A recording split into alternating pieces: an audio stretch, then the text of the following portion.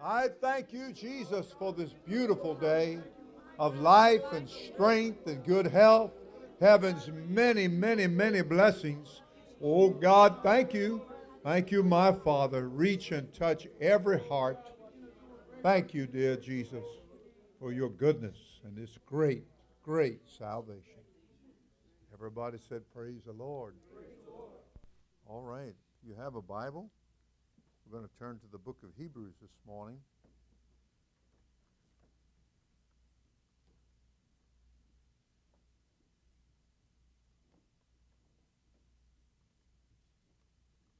Very thankful for each and every one that's here. We want to take a good look into God's Word. Hebrews chapter 6.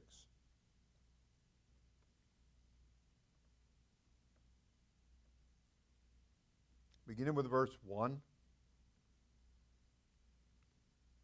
Therefore, leaving the principles of the doctrine of Christ, let us go on unto perfection or completion, not having or not laying again the foundation of repentance from dead works and of faith toward God, of the doctrine of baptisms, and of laying on of hands, and of resurrection of the dead, and of eternal judgment. And this we will do if God permit. Everybody said, praise the Lord. All right, I'd like to just work for a little while this morning. Very simple. On moving forward in God. You may be seated. The Lord bless you.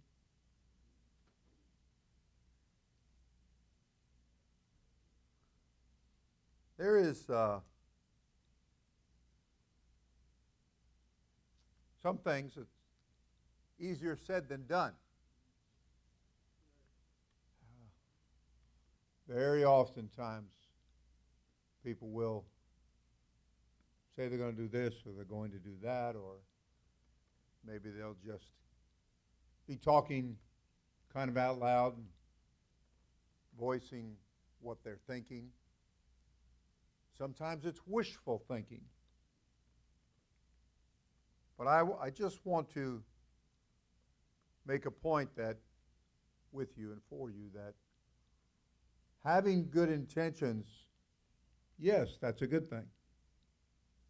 But there's a little bit more to realizing those good intentions than just verbalizing them.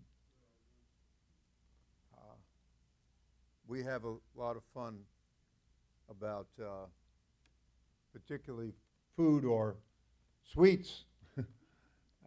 It'll be Saturday and Sunday, and the diet always starts on Monday. We have a lot of fun about that.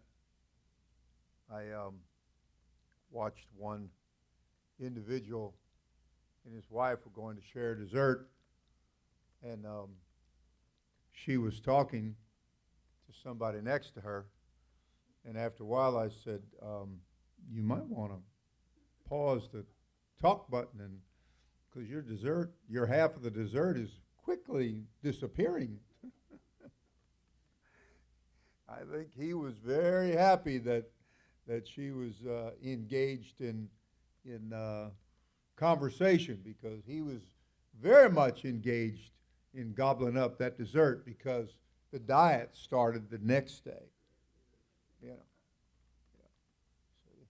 had to get in his literal last licks, huh?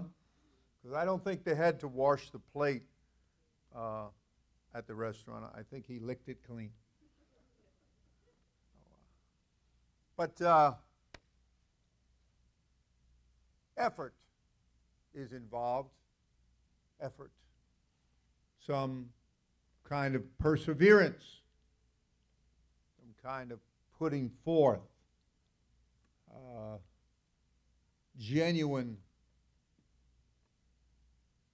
oomph, effort. Thought power has to come to a place to where it becomes action. The word believing, we've often pointed out, people have tried to, and have, religious-wise, denominational-wise, have watered it down for a long time. And people just say, yeah, I believe.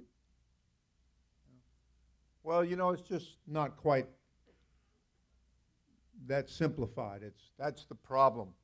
People want to oversimplify. I believe what the Scripture said about the simplicity of the gospel of Christ.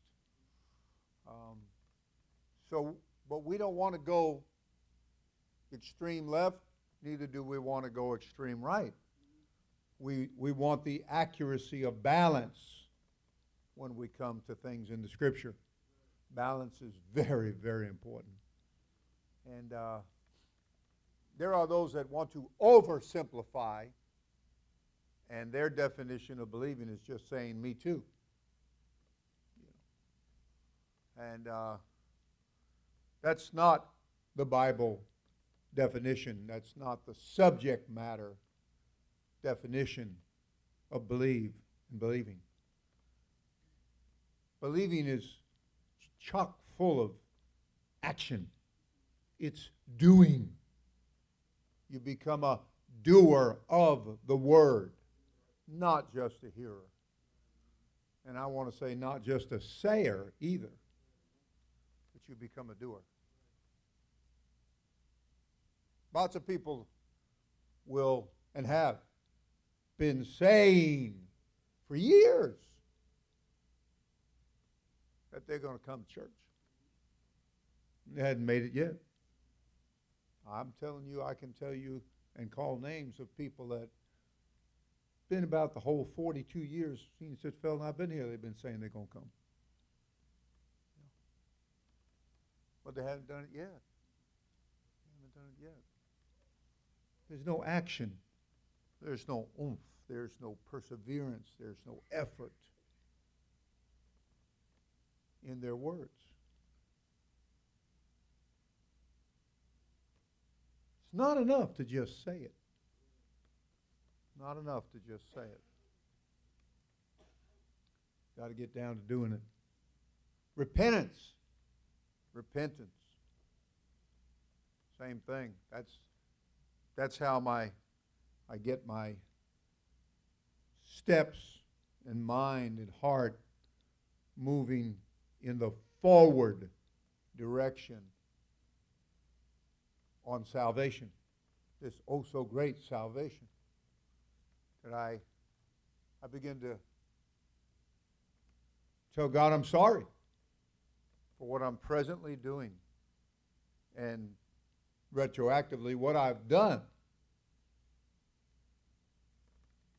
Now, I was baptized in water in the name of Jesus Christ in 1970. And but I often tell God that I'm sorry and I want you to wash me clean and go all the way back. Do it all again. I don't want to miss anything, God. I don't want to leave one thing sticking out, popping up its ugly, sinful head. And, that it's not taken care of. I want it all taken care of. And I'm not worried about God doing his part of the business. I'm worried about me. God takes care of his side of things real well. We can all count on God doing his part. It kind of boils down to, can God count on us doing our part? And God doesn't fail. I fail. You fail. We fail. But God doesn't fail. But I'm not going to dwell on the failure thing. I'm not going to get bogged down in the mire of failure. Not when I can repent.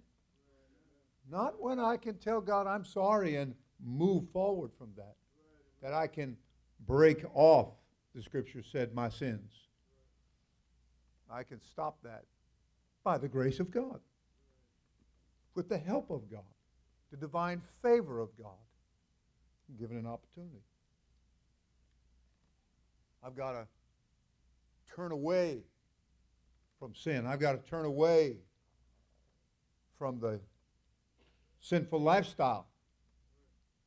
I got to quit trying to rationalize it and say it's okay and God will let me by, or rationalize it to the point that what's that other word, procrastinate. I put it off. I put it off, postpone it. Bible did say, now faith. Didn't say anything about yesterday's faith. Didn't say anything about futuristic or tomorrow's faith. It said now faith. I got to get in gear now. I got to. With phones nowadays, people will be at the red light and the light turns green and they're looking down. Everybody knows what they're doing except them. They're in some other realm. And sitting at a red light, that might be more of an annoyance for the people behind you. But there are cases and instances, and one would be too many, and there's way more than one. Recently, there was a young lady, not even 40 years old, probably a little bit younger than that, and she had so much promise before her, and she was excited and driving along, texting. Now, I'm not going to give you a lesson on that. I don't mean that.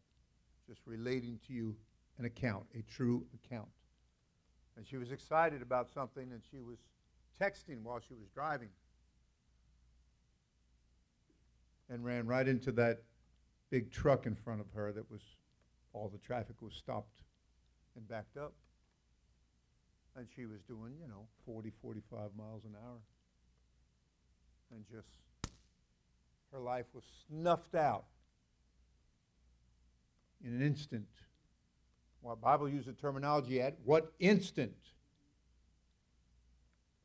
And when they got her out of the vehicle and put her on the stretcher in the ambulance and took her either to the morgue or to the funeral home, they found her phone. It was right there, the proof and the evidence, right there. Right in the middle of texting when this horrible collision took place and this death took place. Now faith. Let's do it now. Let's get it in gear now. Let's not fall asleep, whether at the red light or through distraction in the busyness of life.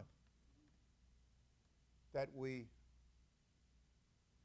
don't get it done. Let's review the priorities of what's really important.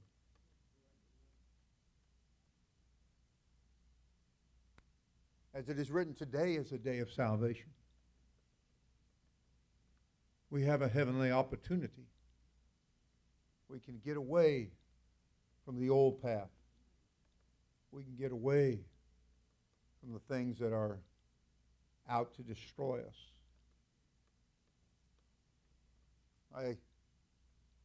They were just reported, newspaper and all that, about a woman that was down in a remote part of the Everglades, and she dropped a bottle in the water.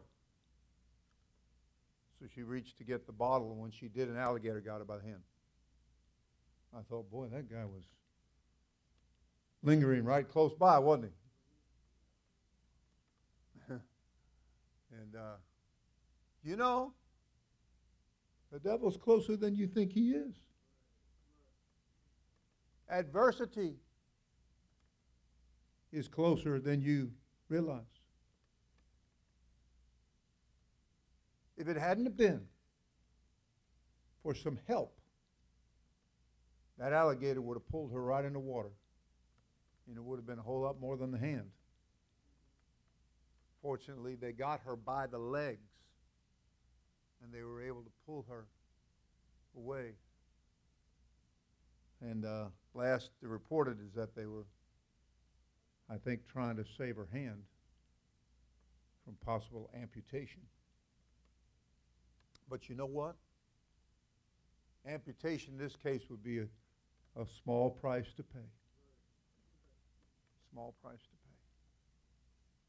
Separation is part of the price of moving forward. Easy to say, I want to go forward. Easy to say, let us go forward.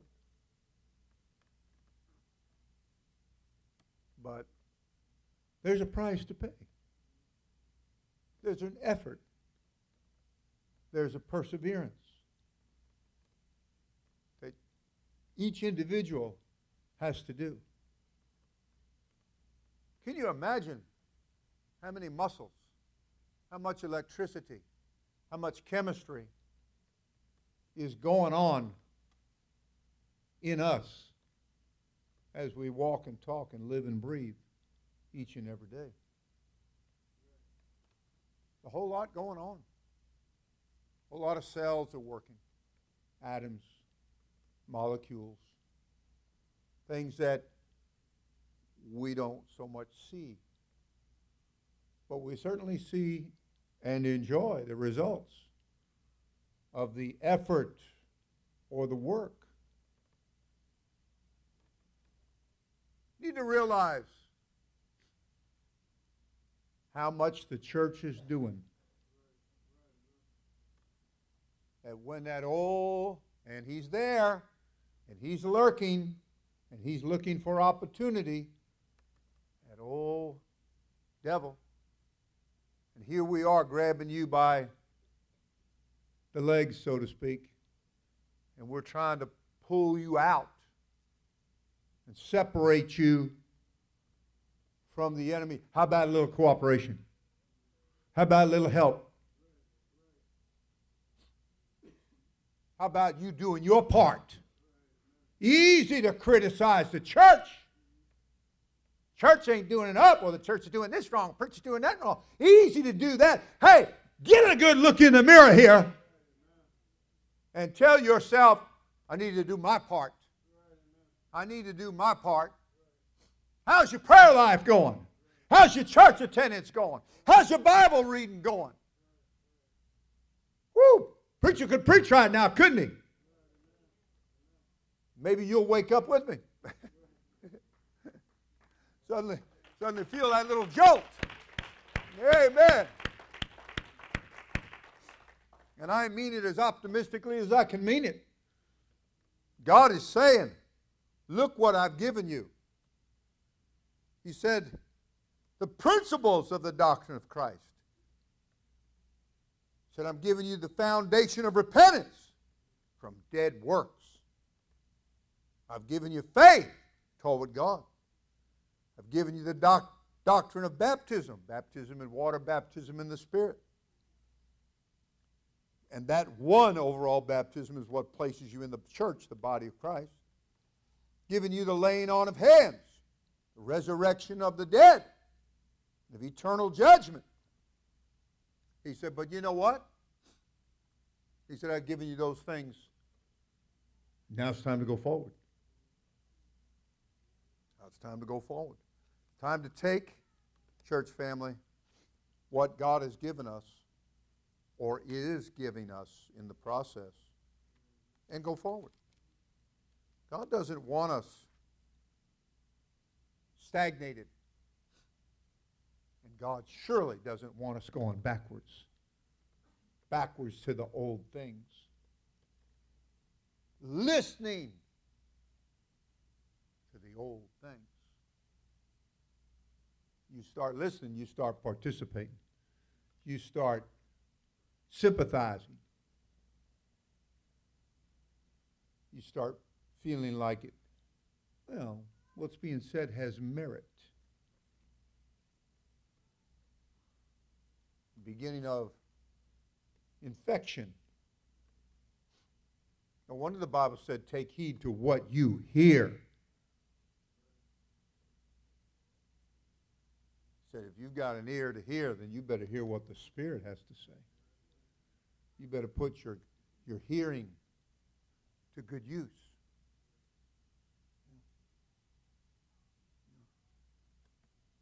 In the book of Genesis, the first time the word forward is used. Everybody said, praise the Lord. Had to do with Isaac.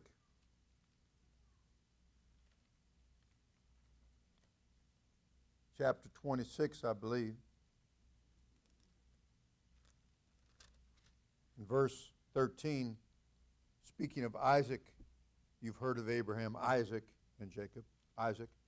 And the man, Isaac, waxed great and went forward and grew until he became very great. You know, if we're praying, if our church attendance is consistent, if our Bible reading consistent, if our obedience to the teachings of the Word of God is consistent. The Bible said you don't have to sound a trumpet. It said God sees what you do, and He'll reward you openly. It'll become obvious that you're doing the right things, just as well as it becomes obvious when a person is doing the wrong thing. And it begins to show negative things. Much better when it's showing our endeavors, our lifestyle, our conversation is showing positive movement, forward movement, growth. The man grew. Growth. God's hand is on your life. You know, there are, in many different fields, there are trade secrets. There are men and women who have businesses, and things have been handed down through families, and they know how to do certain things.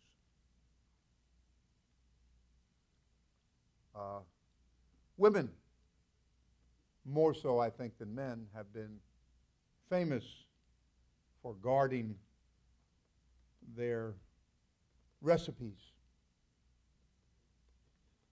Yeah. Guarding their recipes. Been in the family for years. And they won't give up the secret. Won't give up the secret. They're usually pretty careful not to take the secret to the grave with them. They usually have what I read in the Bible. Sorry, the Bible. That's what I read. Sorry. It was actually in a newspaper. I happened to see something, and it caught my eye. And I read very little of the newspaper, but I'll try to grab what might be considered, a few little good things, and maybe a few mind relaxers. But I read it said to first find somebody trustworthy. And I was like, oh, that's easy. That's how the advice was, That's the first order of business. Just find somebody, whatever they were talking about. Matter of fact, that caught me to where I don't even remember what the rest of the article was about. I was like, oh, wow, Yeah. That's scarcer, the country boy said, than hen's teeth. Finding somebody trustworthy. Oh, brother. Yeah, Lord. And dear God, help us to be able to hand down, commit these things, the Bible said, to faithful people, faithful men. Hand down this truth, this message. Trade secrets that make things successful. Why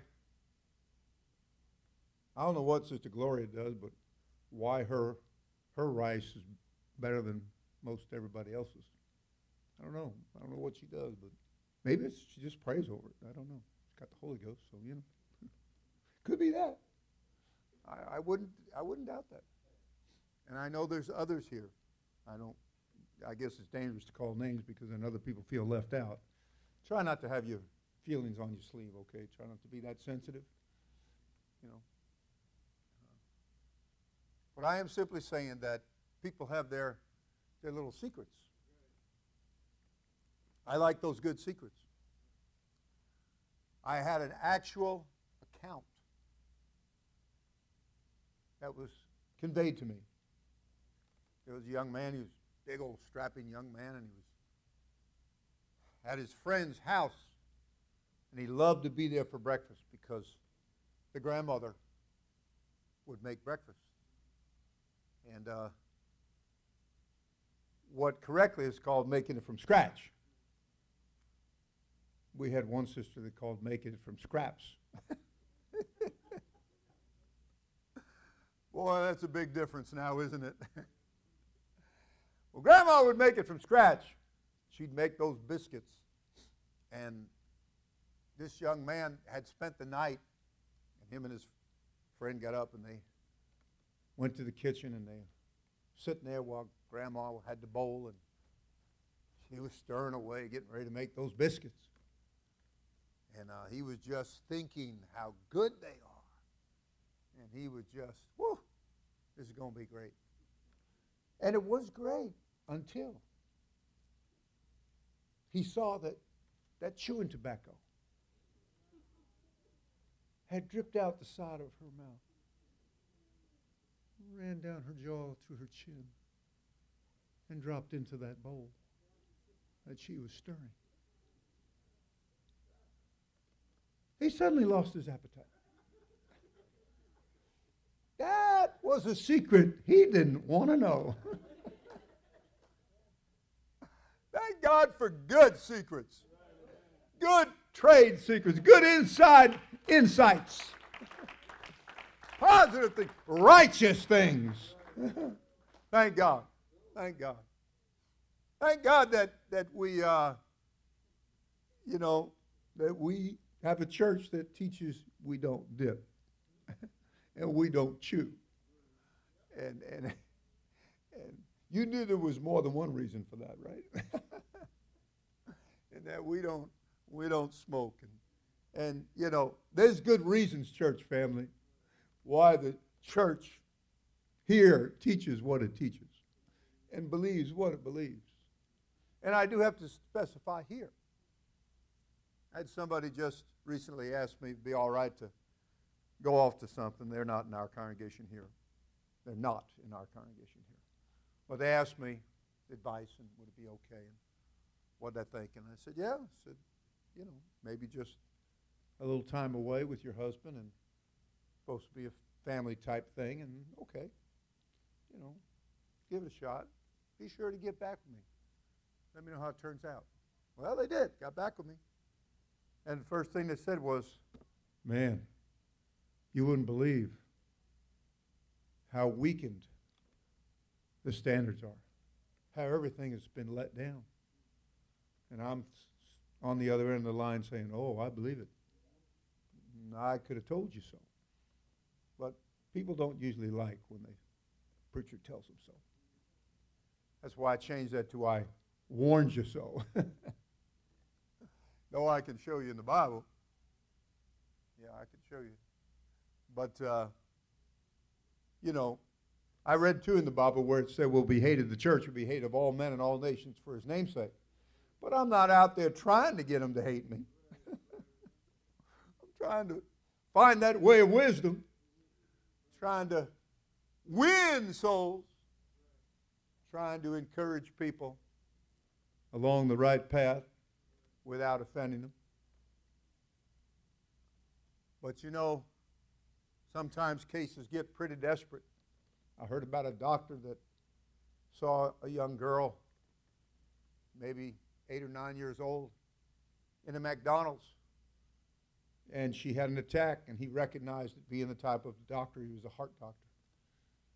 And he recognized what was happening in her heart, her physical heart.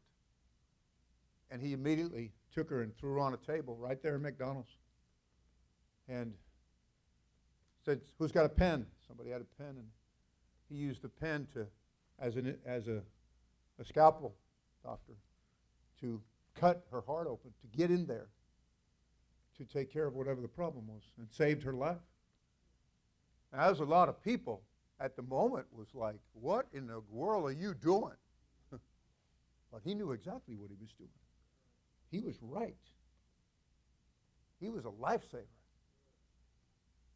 But what the circumstances demanded to the untrained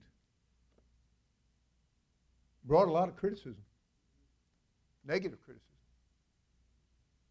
because of their lack of understanding and their lack of discerning what was taking place, and that somebody's life was at stake. Church work can be like that. It can be like that. I've been there. I've known the desperation. I've known it when, what did David say? There's not but a step between me and death. Oh, yeah. I've been there when it was spiritual death.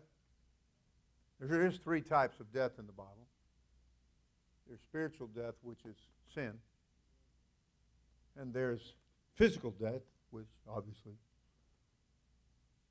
And then there's eternal death. Now we specialize in saving you from spiritual death. The church does. And sometimes cases really require desperate measures that not but a step between the person and death. And then I have been involved with prayer. We lost 2 preachers last week within a matter of days of each other in the same state. And or at least they were born in that state. And but I can say, thank God, they were baptized in Jesus' name, filled with the Holy Ghost. They went on to be with Jesus. I thank God for that, and that makes all the difference. All the difference. All the difference.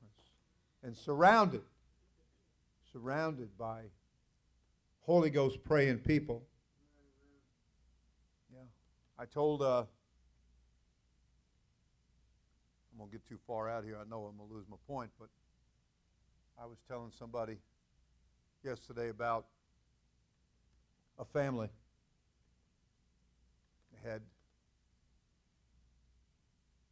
children, grown children, who had gotten married and had children. And one of the grown young men,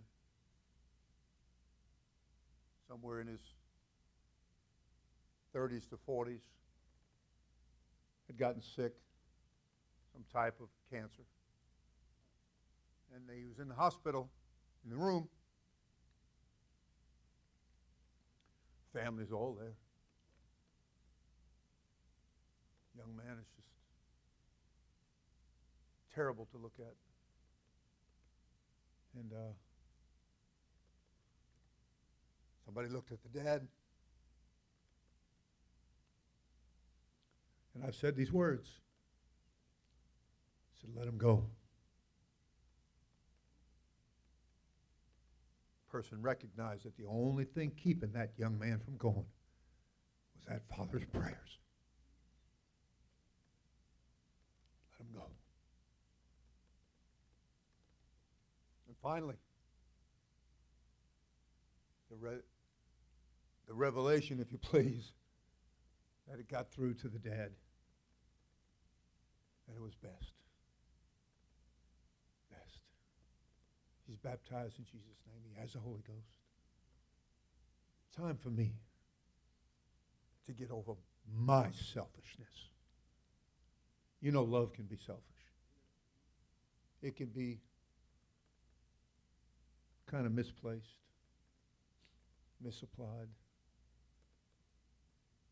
And so he let him go. And he went. I got a text. My phone, I guess, is in the office. And got a text, said, Dad passed. Thank you for all your calls. Thank you for all your prayers. Said he fell asleep peacefully. And I felt such relief.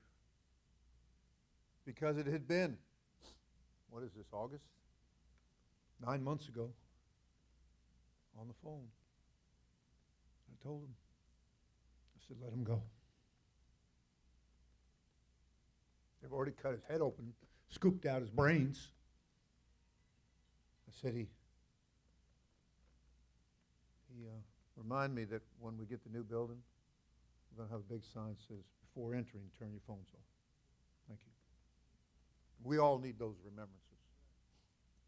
And I told him to depart and be with Christ is far better. You know, if you're a preacher and you can't preach, you're already dead. If you're a worshiper and you can't go to church, worship God, you're already dead. It's almost just a formality now. Of course, his wife, I was talking to the daughter, and the daughter's 50-something years old, married, children, pastoring. And she told her mother, the wife shot back and said, the doctor said he's going to be fine. So I backed up. I said, well, okay. I said, we're praying. We're praying. Hung up the phone. 9 months later, somewhere not too long ago, again, let him go. Doctor came back around. I said, well, we could operate again, but if we do, it'll be a vegetable.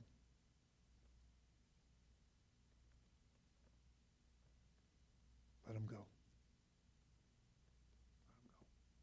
Well, you know what? That's physical death. That's physical death. But there's spiritual death, and sometimes people's situation is such that you need to let them go. That's not popular for me to say that, now is it? But it's not anywhere near wrong or inaccurate either. Because you can hold on to your own detriment, to your own hurt, and to maybe the hurt of others that you're connected with. You want to do good? You let go of some things and turn your attention to God in the prayer room. Put your life, your efforts into improving yourself spiritually so that you can have a very positive effect. The Bible said that Isaac took the trade secrets that Abraham gave him, and he began to go forward. He began to grow. Even to the point, and it named them, said that they recognized how exceeding great the growth was in Isaac's life. What that means is the blessing of God. That you're profiting. What you do to God will appear to all. It's going to have a positive effect on situations that you couldn't otherwise have and get.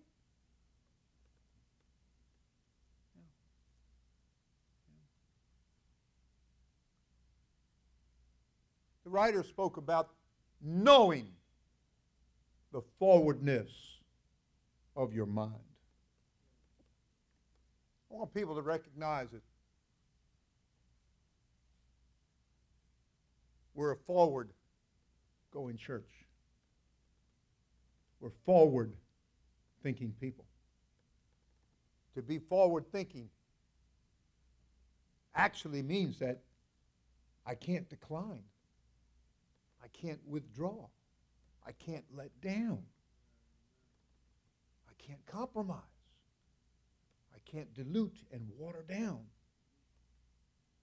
I can't cast away my confidence in God and the church and leadership that hath great payment of reward. I got to get a grip. I got to cleave, all Bible words, to what's good. Yeah. I got to be strong in this thing. Weakness gets us nowhere. Got to be strong. Got to be able to look the devil from whomever or wherever he's lurking from. I've got to let him know that I'm no part. I will not be a partaker, quote, of other people's sins. I'm not going to be a partaker of their unbelief and their attitude and their mouth and their wrong directions. I'm not going to do that. I'm not going to do that. I'm going to show by my direction a forwardness. I'm going to take the foundation that the church has given me. And I'm going to do what it said. Let us go on. It didn't tell you to go backwards. It didn't tell you to retreat. The Bible teaches exactly the opposite of that. Being a weak, watered down soundboard, lending an ear, doesn't help at all. Doesn't help at all. Oh, we're having it tough. Good! Some people need to have it tough. You hear me? Some people need to realize what happens when you walk away from God. Woe to those rebellious children, the Bible said, that go down to Egypt. That's the world. Oh, yeah. You ought to read Isaiah 40, what all God had to say about that kind of attitude and that kind of spirit.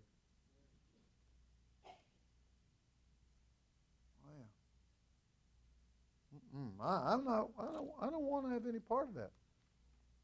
I want to go forward. And you know there's going to be challenge.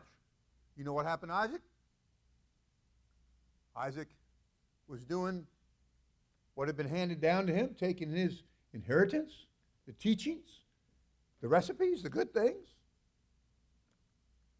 And he was going back to the well that Abraham had dug, that an enemy had filled in. All the enemy's always going to try to fill in the well. He's always going to try to cover up the source of life.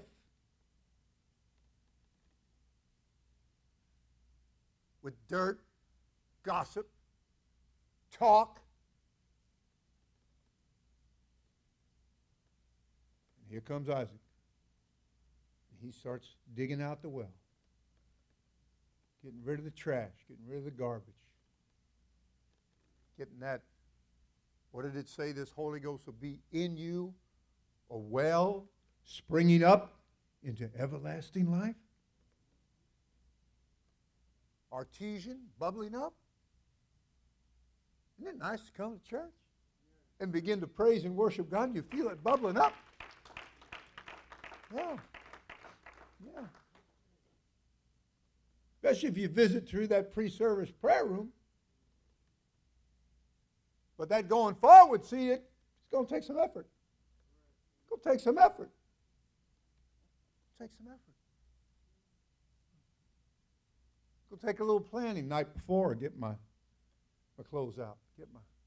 So I won't be tripping around in the morning wondering what to do and having to make decisions that I could have made the night before. Because I'm planning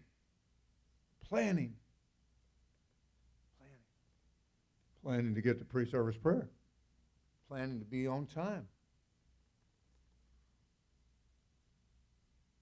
Isaac said, I'm going to dig these wells out. And everywhere he did it, he met opposition. People were afraid. That's what your Bible said. They grew afraid of the blessing and the prosperity and the greatness that they could see in Isaac's life. And boy, did he have the bling. Yeah, we have bling. We have the Word of God. We have the grace of God. Yeah. That's our bling. Read your Bible, the book of Proverbs. That's your ornament. That's your ornamentation. That's your adorning. The Bible said, whose adorning let it not be in 1 Peter 3. No, don't let it be the gold and the silver and the pearl and the junk of this world. Nah. That cheap junk, I don't care how much somebody paid for it.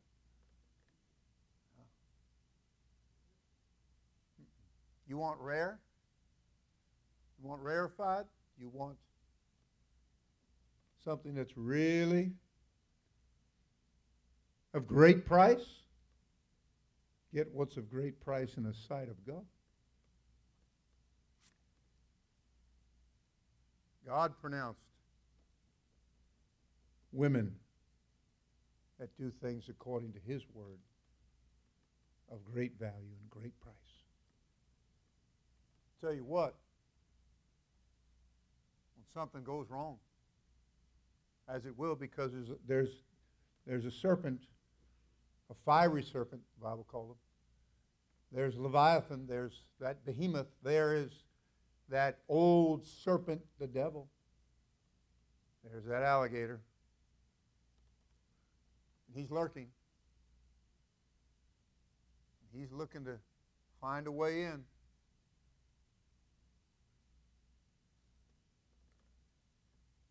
And if something happens, he makes a breach somewhere, somehow, you're going to be mighty glad when God says, that's one of my young'uns. That's one of my girls. That's one of my women. That's one of my men. And they're of great price. They're the apple of my eye.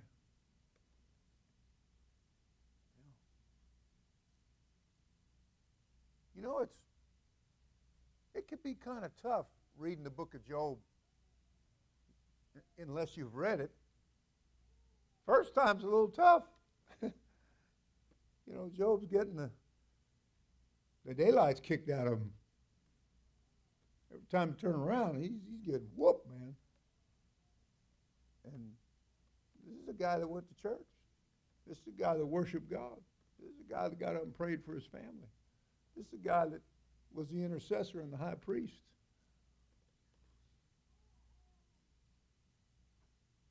Every time he turned around, he's getting bad news. Yeah. It even got domestic. Yeah. But you know what? If you've read the book of Job, then you've read the back of the book. And you can't wait to get to the back of the book. Because then God steps on board. Oh, man, then you read how that God just slaps a snot out of everybody. And says, okay, Job, come on, pal. Yeah. And he just picks Job up, wipes away the tears, and renews his blessing in his life. It was written of Job that he was the most blessed in his part of the world. But now, God gave him twice as much. Wow. Let me tell you something. One woman said she didn't mind getting sick because she said it felt so good when God healed her. I guess sometimes we can tolerate some things, church family, because we know what it says at the end of the chapter. We know that God's going to come to our rescue. We know that the church is going to go forward. Amen. You know why? Because we're built on a good foundation. That's why.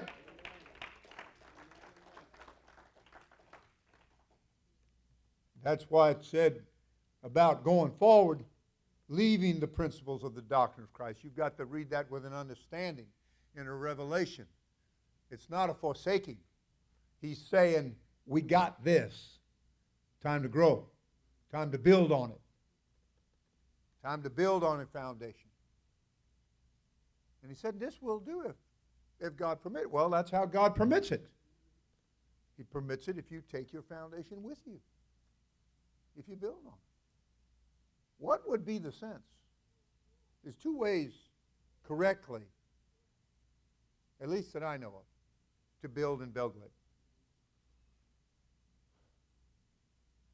The most correct way, if it's not cost prohibitive, which means you don't have to go deeper than 7 feet, which is what we did here, is that you dig out all of the muck down to the rock. And of course, I'm not going to go there and preach that, but you sure can preach it. You dig down to the rock, and you backfill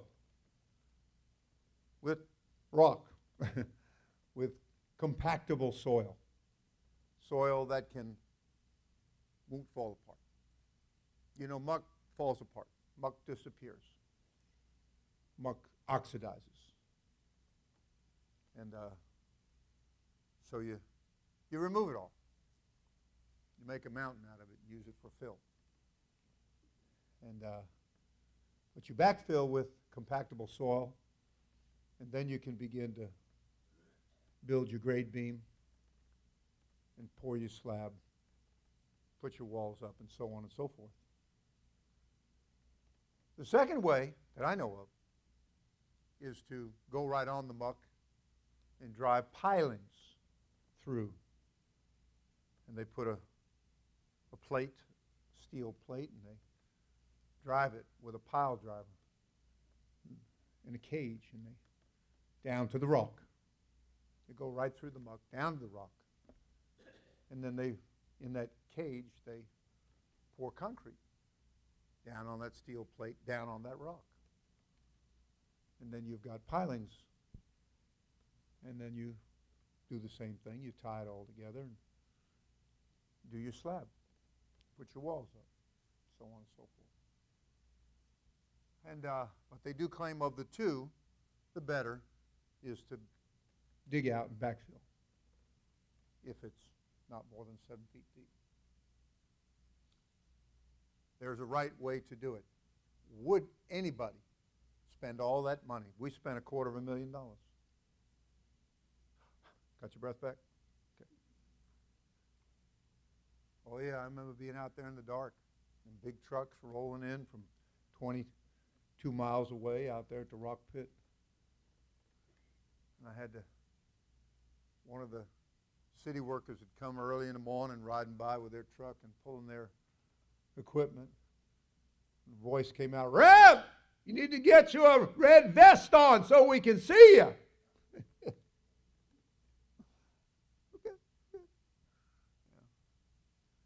1,500 trucks later, $250,000 later. I haven't done all that. Are we going to go 100 feet in one direction and ignore that and just start building over here without the foundation? Nobody in their right mind would do that, right? That wouldn't make any sense. You'd build on the foundation that you just spent all that money and invested all that time, because that's the right way to do it. We've got these principles of the doctrine of Christ. We've got this right way of doing things. It's been given to us. Trade secrets have been. Jesus said, I'll open my mouth in dark sayings and give to you things that have been kept secret since before the foundation of the world. And they said, why do you speak in parables, Lord? The disciples asked the question. And he said, because it's given to you, the church, to know. It's not given to them. We commit these things to faithful people. Faithful people.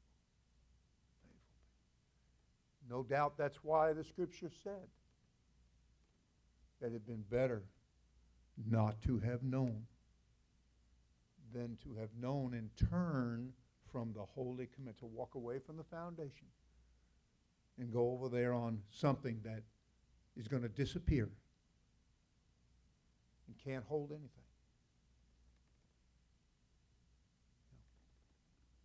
And to turn from the holy commandment that men and women have died for, shed blood for, and most especially the Son of God died and shed blood for.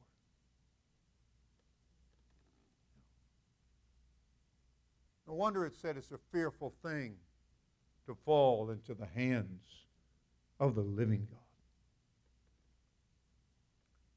So let us go forward. Let us go forward.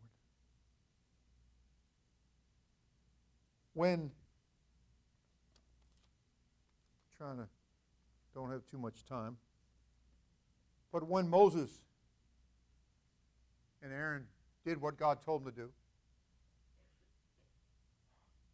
do, God will supply your needs, church family. Moses said, I'm thick of tongue. I'm slow of speech. I can't do it as good as others can do it. Excuses make God mad. One of the things we don't want to do is make God mad. You don't want to make God mad. You don't want to make God exasperated, put out. And so God said, all right, I'll give you Aaron to be your mouthpiece then. So enter Aaron, and God makes him the high priest. And he's a little more glib of tongue. And I got told one time that I had a way with words. Well, I hope I do. I'm a preacher. Silly thing. My God. Sometimes you wonder if you can do anything right in some people's eyes, especially people that you've dug out. It does make you realize how a spirit can confuse a mind and make people that should be so grateful ungrateful. So Moses and Aaron go down. They speak to the elders. They go through proper channels. They do things right.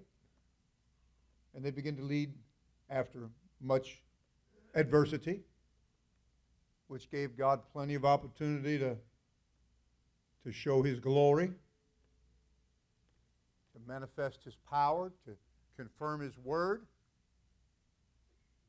When we work, God works with us, confirming the word with signs and wonders and miracles. It's somebody in church just the other night. They told me, they said, when you laid hands on me, she said, right then, she said, I don't know if you know it or not. Well, sometimes you feel the virtue flow and sometimes you don't. But the proof of the pudding is in the person that gets healed, right? That's a proof of the pudding, church family. Amen. And amen. And amen. When they come in like this and they go out like this, woo! That's the proof of the pudding, I'm telling you. Yeah, Lord. Yeah, Lord. Yeah. So, God has Moses and Aaron take the people out, 3 million strong. And I thought, I got problems. 3 million people. And so, the enemy's following. The devil's going to follow you. He's going to follow you. He's going to follow you. And that's why what's his name? I don't know what I got on me. I have too many things in my pocket, but that's why Abraham had to take his coat off and had his sacrifice. And the buzzards came around to get his sacrifice. He had to take his coat off, swinging it at the buzzards to get him out of there. So sometimes I may look a little odd to you. Okay? And you may not understand, but you better understand I'm just trying to keep the buzzards off of you. I'm trying to keep you saved. Not enough to be saved. You got to stay saved. And it does take effort. It does take effort. And you know, if you're believing, it makes it a whole lot easier. And the fact that you're believing proves out by what you're doing. What did Jesus say? Why call you me Lord, Lord, and do not the things which I say? I want to be in that group that calls him Lord, Lord, and been doing what he says. Help me, Lord. Help me to be willingly obedient. And you might want to put that word willingly in there when you pray. Because I'd rather that God help me to have a mind that desires to do it right and does it right than I have to be like that rather rebellious child that has to get a whooping to get him to do it right.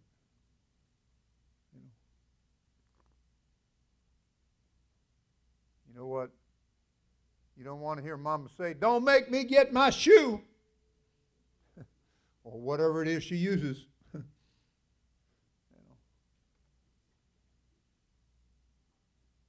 whole lot better to be working with the program.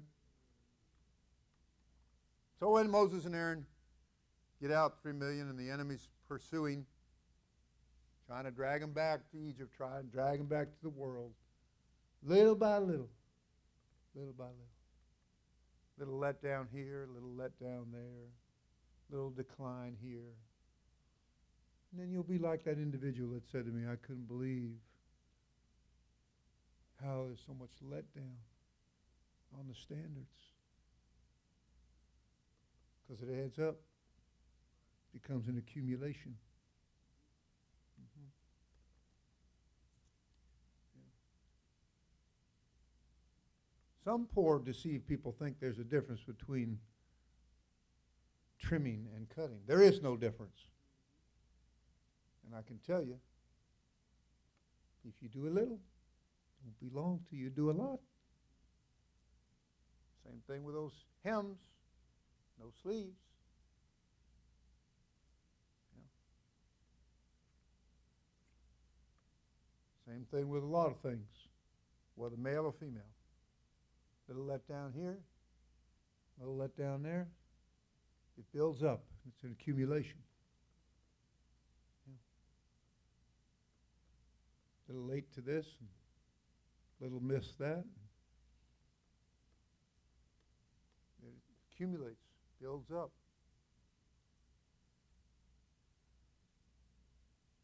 there is a price to pay to going forward. And when the people, Moses and Aaron, put their toes in the sand or the muck, and they given a hard time, and the enemy's coming, Moses and Aaron are aware of that. They could feel the vibration in the ground. They knew that the enemy was coming with all his iron chariots, all his junk, all his bling. Saw somebody the other day with a little hot sports car and big old amp and thump going on. And one of the guys looked and said, "Look at that old man in there." I said, "Well, that's because it took him that long to get enough money to have that kind of setup." That's what happened with all the baby boomers, you know. They were hippies at one time and going to Woodstock and everything. And they didn't have a thing. They just had parents that put money in their pocket. Well, the time came where they finally wanted things in life and grew up a little bit, and they decided to get jobs. That always helps them. And so finally they got enough money. Now they're all buying Harleys. Now they could afford them, so they could buy them. And so that's what I meant by that comment, that they, you know, wow. Of course, they're probably still living at home with mom, right? That's how come they could have the extra money, I guess. Yeah. Well, I told you about the young man that ran out of gas on my street, and I stopped to help him. And I said, "Son, can I help you?" "I just ran out of gas." I said, "Okay, would you like me to go get you some?" He said, "Nah, Dad's coming." I stopped and I said, "Well, sure is nice to have one of them, isn't it?" About that time, he stopped and he went, "Yeah." Yeah. Well, you know what? It sure is nice to have the church. It sure is nice to have the church family. Sure is nice to have reliable leadership. It sure is nice to have the principles of the doctrine of Christ. And boy, when enemies coming from behind and we got an obstacle in front, in their case it was the Red Sea. Some unbelieving idiot said that the Red Sea at that time was only 6 inches deep. I said, well, then it was certainly a greater miracle than I thought, because he drowned the whole Egyptian army in 6 inches of water. Wow. I actually told a mediator, a judge, that. He burst out laughing. We won that case. Yeah.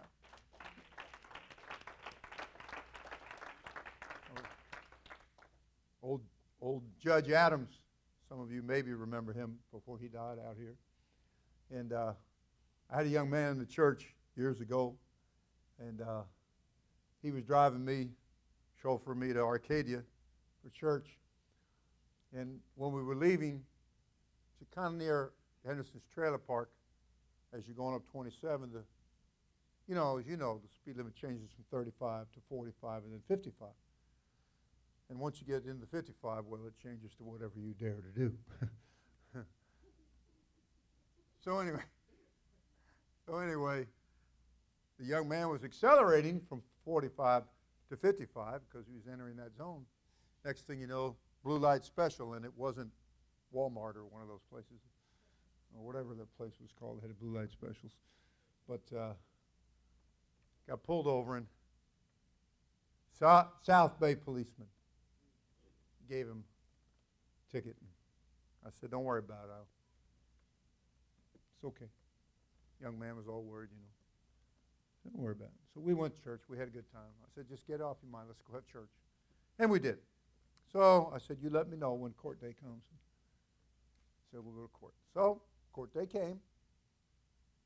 I'm sitting there in the courthouse, and this young man ambles up there before the judge, and the judge and the officer's telling, yeah, you know, they was headed down south, going to Miami, blah, blah, blah, blah, blah. And so I'm sitting there going, no, they weren't. going north. We were going to Arcadia.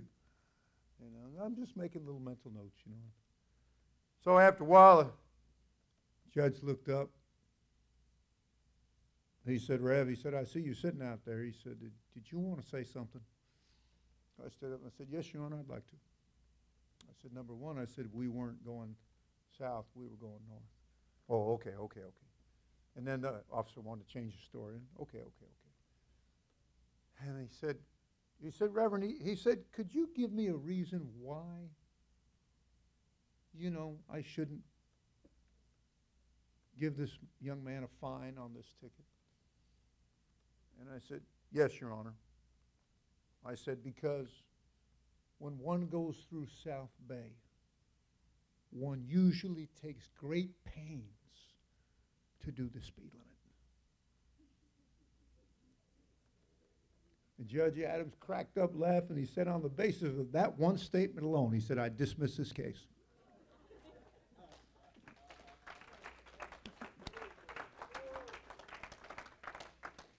Nobody was complaining that day that the preacher had a way with words. You're not going to be complaining when we pray the prayer of faith. You're not going to be complaining when we have a way, with God to get what's needed. Everybody said amen. Amen. So try not to criticize too loudly, okay? Try not to, let the enemy negatively affect your thinking. All right? Don't cast away your confidence, which hath great payment of reward. And brother, there obstacle in front, enemy coming behind, surrounded. Everybody's scared. Moses and Aaron, they get on their face.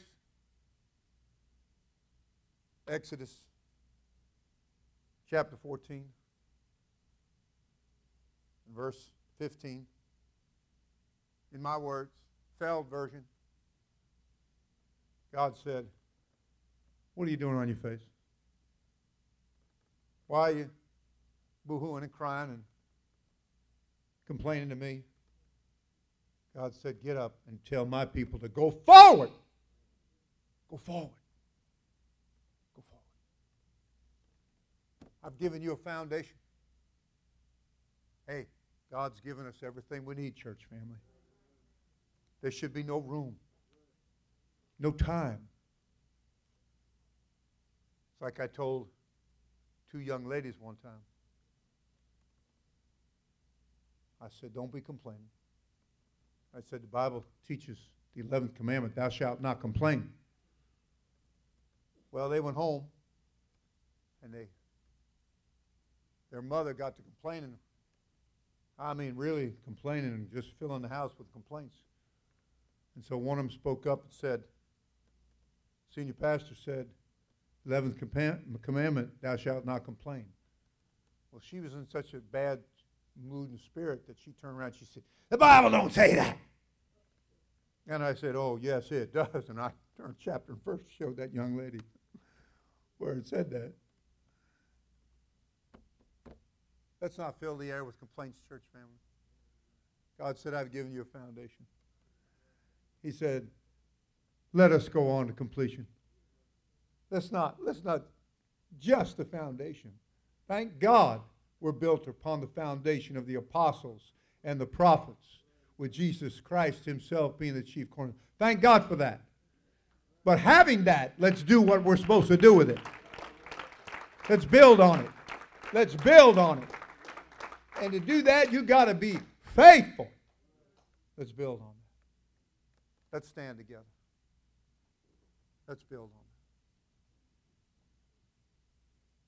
Let's build on it. Now, if I had another hour and a half, I'd preach right now.